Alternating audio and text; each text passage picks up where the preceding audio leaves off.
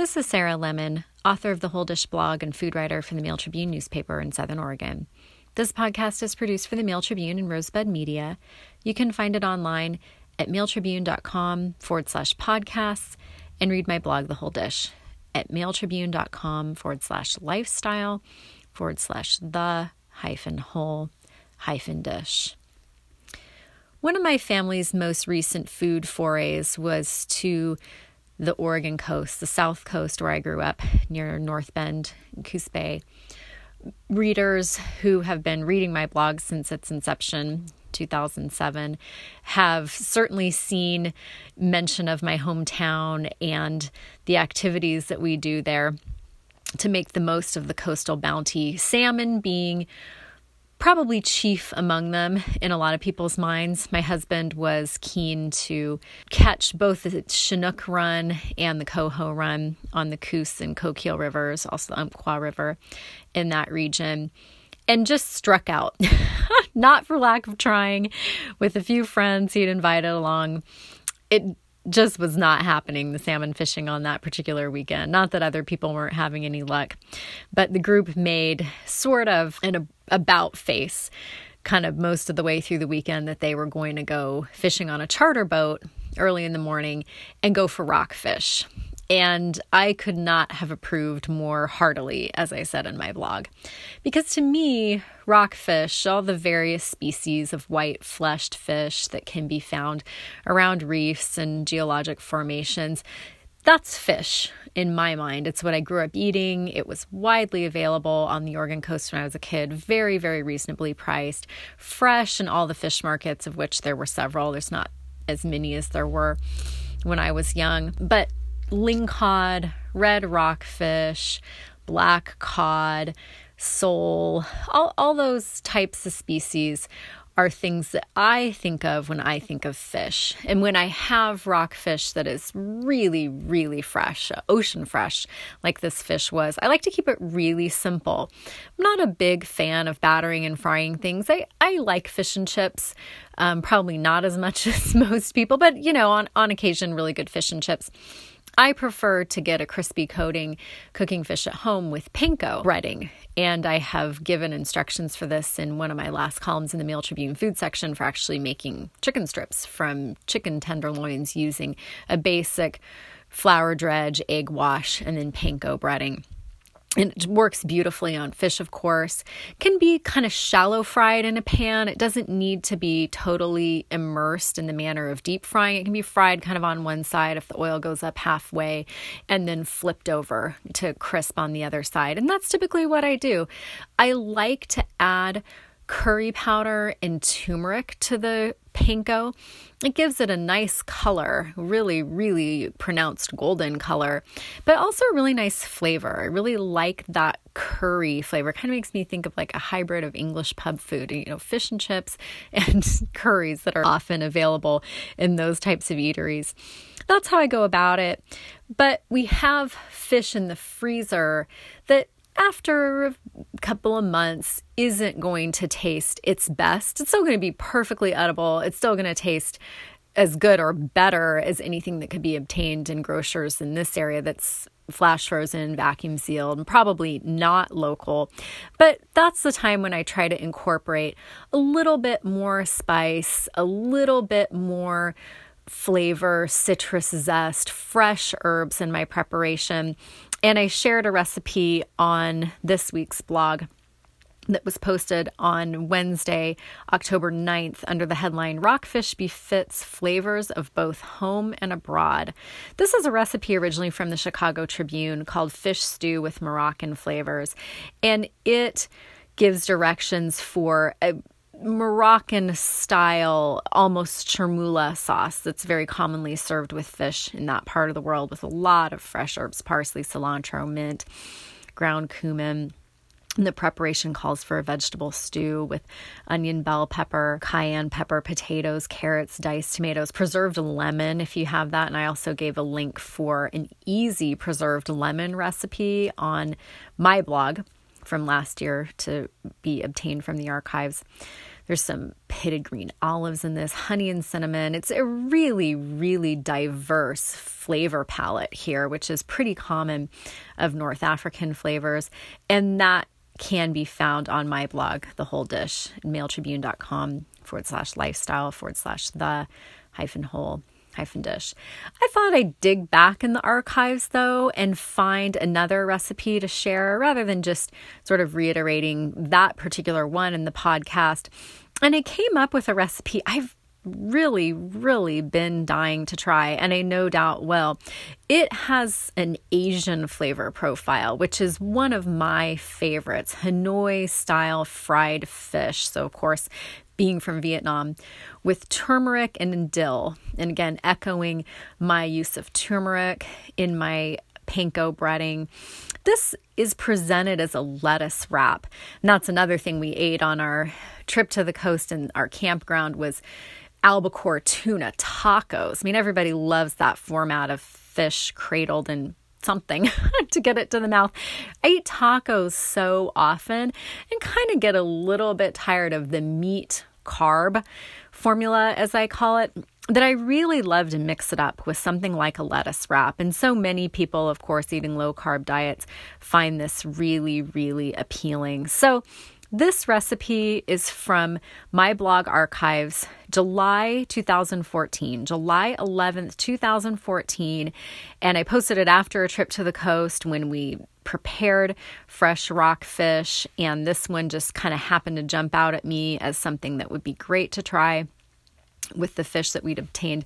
It's posted under the headline, "Forget fish sticks, treat kids to spicy fried fillets." My son, who was, I think, just 2 maybe at the time, he was starting to appreciate fish. The easiest way to find this post is go to my blog archives at blogs.esouthernoregon.com/rogue-valley-food and select from the drop-down menu on the right-hand side of the page under the heading Archives and select July 2014, page down a bit. It should be in the middle of the hit list because they're posted in reverse order, July 11th. Forget fish sticks, treat kids to spicy fried fillets. So here's the recipe for Hanoi-style fried fish with turmeric and dill. And this is a deep fried fish recipe, which I'm fully aware is very appealing to so many people, my family included. I know if I actually take the fish preparation to its kind of pinnacle, in my husband's opinion, and deep fry it, this would make him very, very content with dinner for sure. It calls for 1.5 pounds of firm white fleshed fish fillets with the skin off. That can be any kind of rockfish, as we talked about. It could be halibut. It could be flounder. It could be sole. Those are more delicate, but you don't want a fish that's going to totally fall apart. 1.5 teaspoons sea salt or kosher salt, 3 tablespoons fish sauce. Again, this has that Southeast Asian flavor profile. 1 tablespoon peeled and minced fresh ginger root, 2 scallions trimmed and thinly sliced, a tablespoon sugar, a teaspoon freshly ground black pepper, 1 tablespoon ground turmeric. A lot of those ingredients are for the marinade. 1.5 cups rice flour. That's for basically battering the fish. This is not a wet batter though.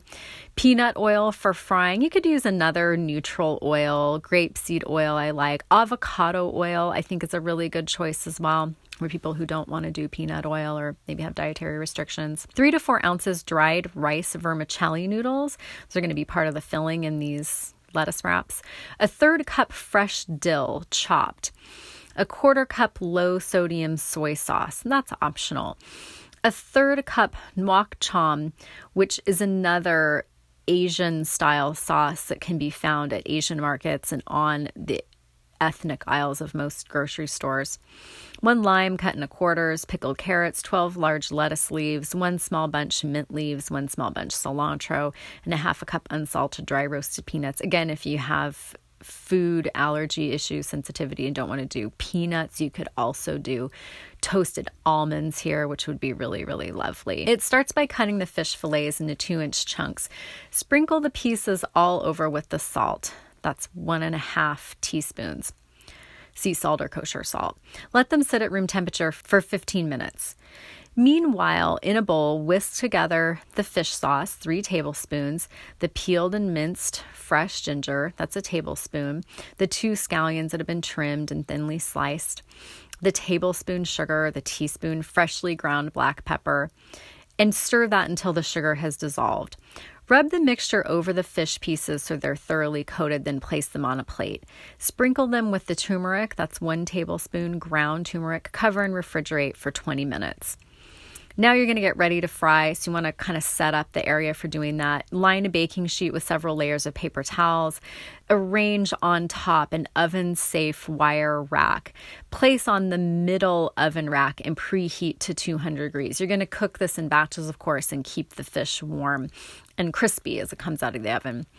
Place the rice flour, that's 1.5 cups, in a shallow bowl. Lightly coat each piece of marinated fish in flour, shaking off any excess. Pour enough oil into a wok to create a depth of at least an inch. This is going to take about 1 to 2 cups of oil. And of course, the wider bottomed cooking vessel you have, the shallower it's going to be. So it can often be a much better choice if you're trying not to use this gallons of oil to choose a narrower cooking vessel that will allow the oil level to rise up higher to cover the food. Heat over medium-high heat until the oil is almost smoking. So of course it's important to choose a high heat cooking oil here.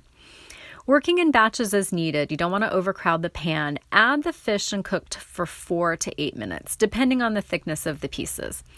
Using tongs to move and turn the fish is needed so it's evenly cooked and golden brown.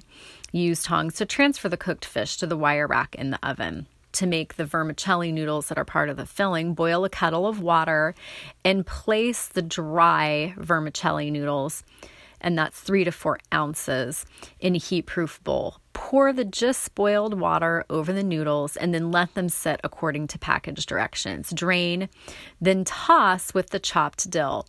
Fresh dill may be a little bit difficult to obtain this time of year. I think the dill is something that really makes this recipe, but if you happen to have something like Thai basil growing in your garden, which I do right now, there could be some other sort of suitable substitutes if you kind of just brainstorm a little bit, think outside the box on that one. When you're ready to serve, arrange the dilled vermicelli on a platter along with the pieces of warm fried fish, the soy sauce if you're using that, and or the nuoc cham for dipping, the lime wedges, the pickled carrots, lettuce, mint, and cilantro, and garnish with the peanuts. Pickled carrots are something you could make yourself just using a very, very simple brine of rice, wine vinegar, salt and sugar just to cover the carrots. But they're also something that you could find in almost like a sauerkraut form in refrigerated sections of supermarkets. I've seen various versions of pickled vegetables, and pickled carrots certainly may be among them. And it calls for 12 large lettuce leaves to assemble these lettuce cups, a small bunch of mint leaves, a small bunch of cilantro, and for the garnish, a 1/2 cup unsalted dry roasted peanuts, or you could substitute roasted almonds. Let people make their own lettuce wraps, family style. This quantity makes about 4 servings. It calls for the optional soy sauce for dipping, a 1/4 cup, and the nuoc cham, which is a 1/3 cup. And that's Hanoi style fried fish with turmeric and dill. A great way to use Oregon coast local rockfish or any other fish. This would also be great with the albacore tuna, which I mentioned in a previous podcast and gave a recipe for conserved tuna. It'd be really, really delicious. You can read the current post to my blog with the recipe for fish stew with Moroccan flavors at mealtribune.com/lifestyle/the-whole-dish. Thanks for listening to and reading The Whole Dish.